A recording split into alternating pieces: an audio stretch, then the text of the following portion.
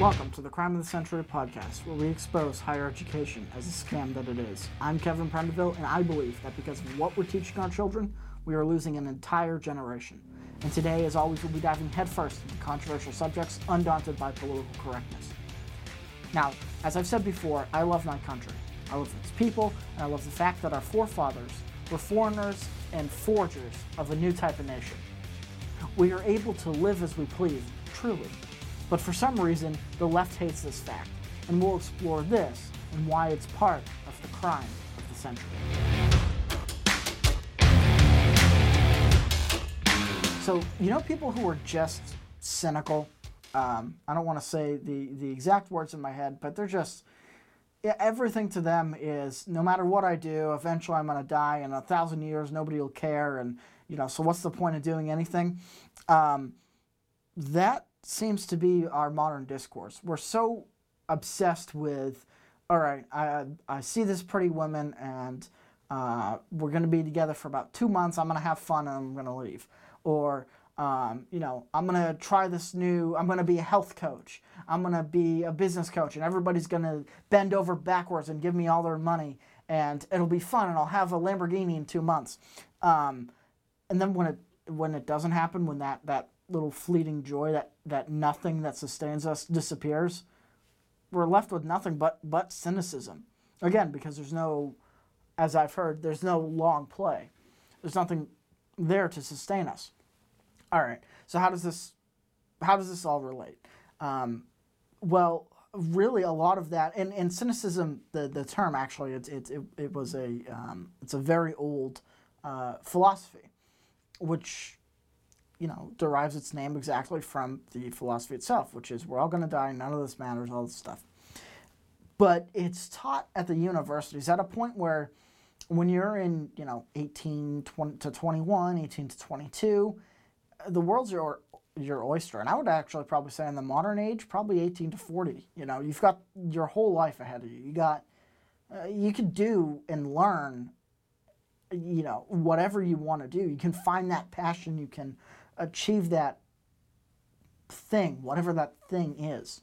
And you got to find it first. But what we're taught by these universities, by these academics, who essentially quit, and I mentioned this in the book, that really an academic, someone with a doctorate, really never questioned themselves or their professor, especially in this modern political echo chamber in the universities.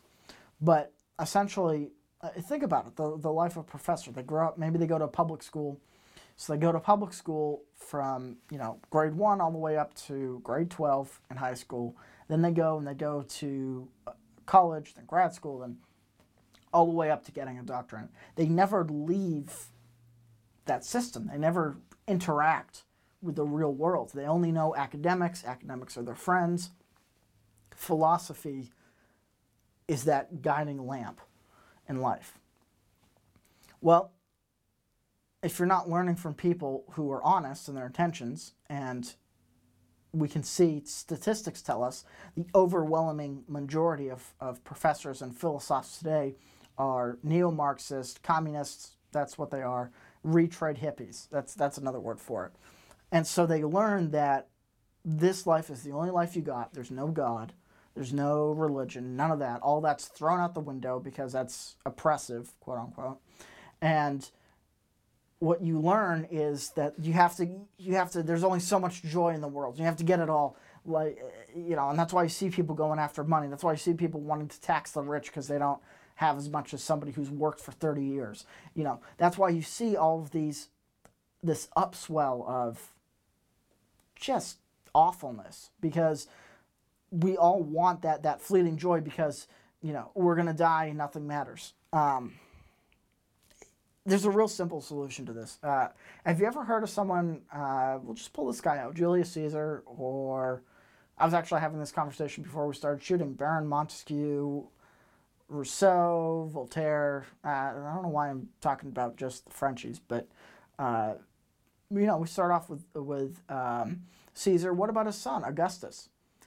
because that was 2,000 years ago. We still know who those people are today. Shakespeare has been dead for 500 years. People know who he is. You can live forever, truly. You really can live forever if what you do in this life is so great that it impacts multiple generations.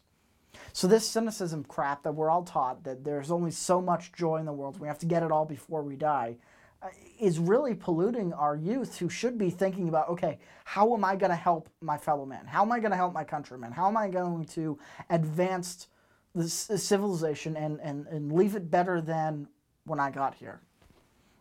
But that's been replaced with get yours, screw everybody else, because these professors, a lot of them, now not everyone, I did go, a lot of the historical information that I've been able to really dissect and learn came from a professor. So I'm not being hypocritical here, because this man that I learned from had a hard life. There was one point in his life where he was picking up trash on the side of the road in Florida in the beating sun. He had kids and was trying to get a doctorate and was traveling 4 miles in the snow. He's done everything from preaching to being at the lowest caste of society. He's done everything. No Marxism there. Because he was able to, for himself, discover that he could pull himself out of any situation that life was able to throw at him. And he's a religious man, rational, and but a religious man, very, very learned.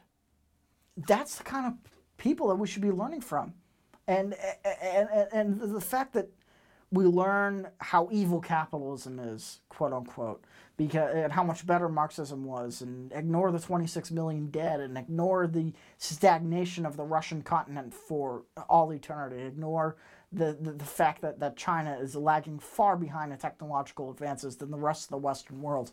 Ignore all that stuff because it sounds nice to take from somebody who's been working for 30 years. Well, of course they're going to believe that if they're learning from people who haven't experienced life, who haven't been buffeted by the ocean of experience.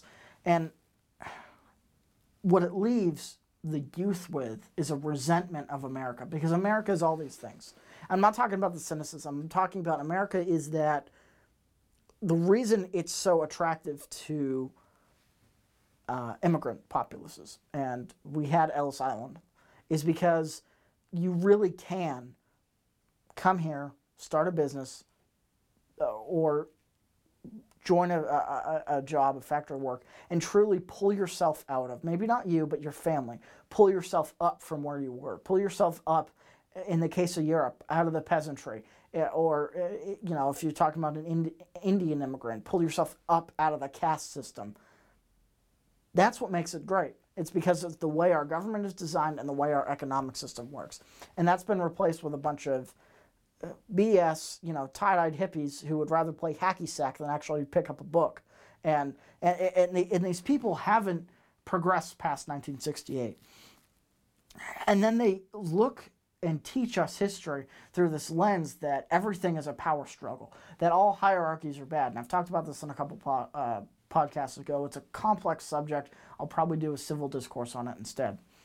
But we learn that all hierarchies are based on power. Life is a big power play, and that's why you got to screw people to get in front of you. All of that devolves into tyranny.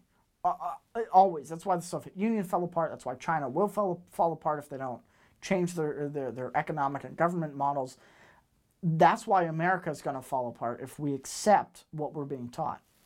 Now, we do have freedom fighters and people who are pushing back, and Generation Z, from what I've heard, and this could be propaganda, is wildly more conservative than the millennials. But having grown up with that millennial generation, impacted as much as it was by the events of 2008, I fear when another economic collapse happens because of what we're taught. And that's why we're losing an entire generation, and that's why this is part of the crime of the century.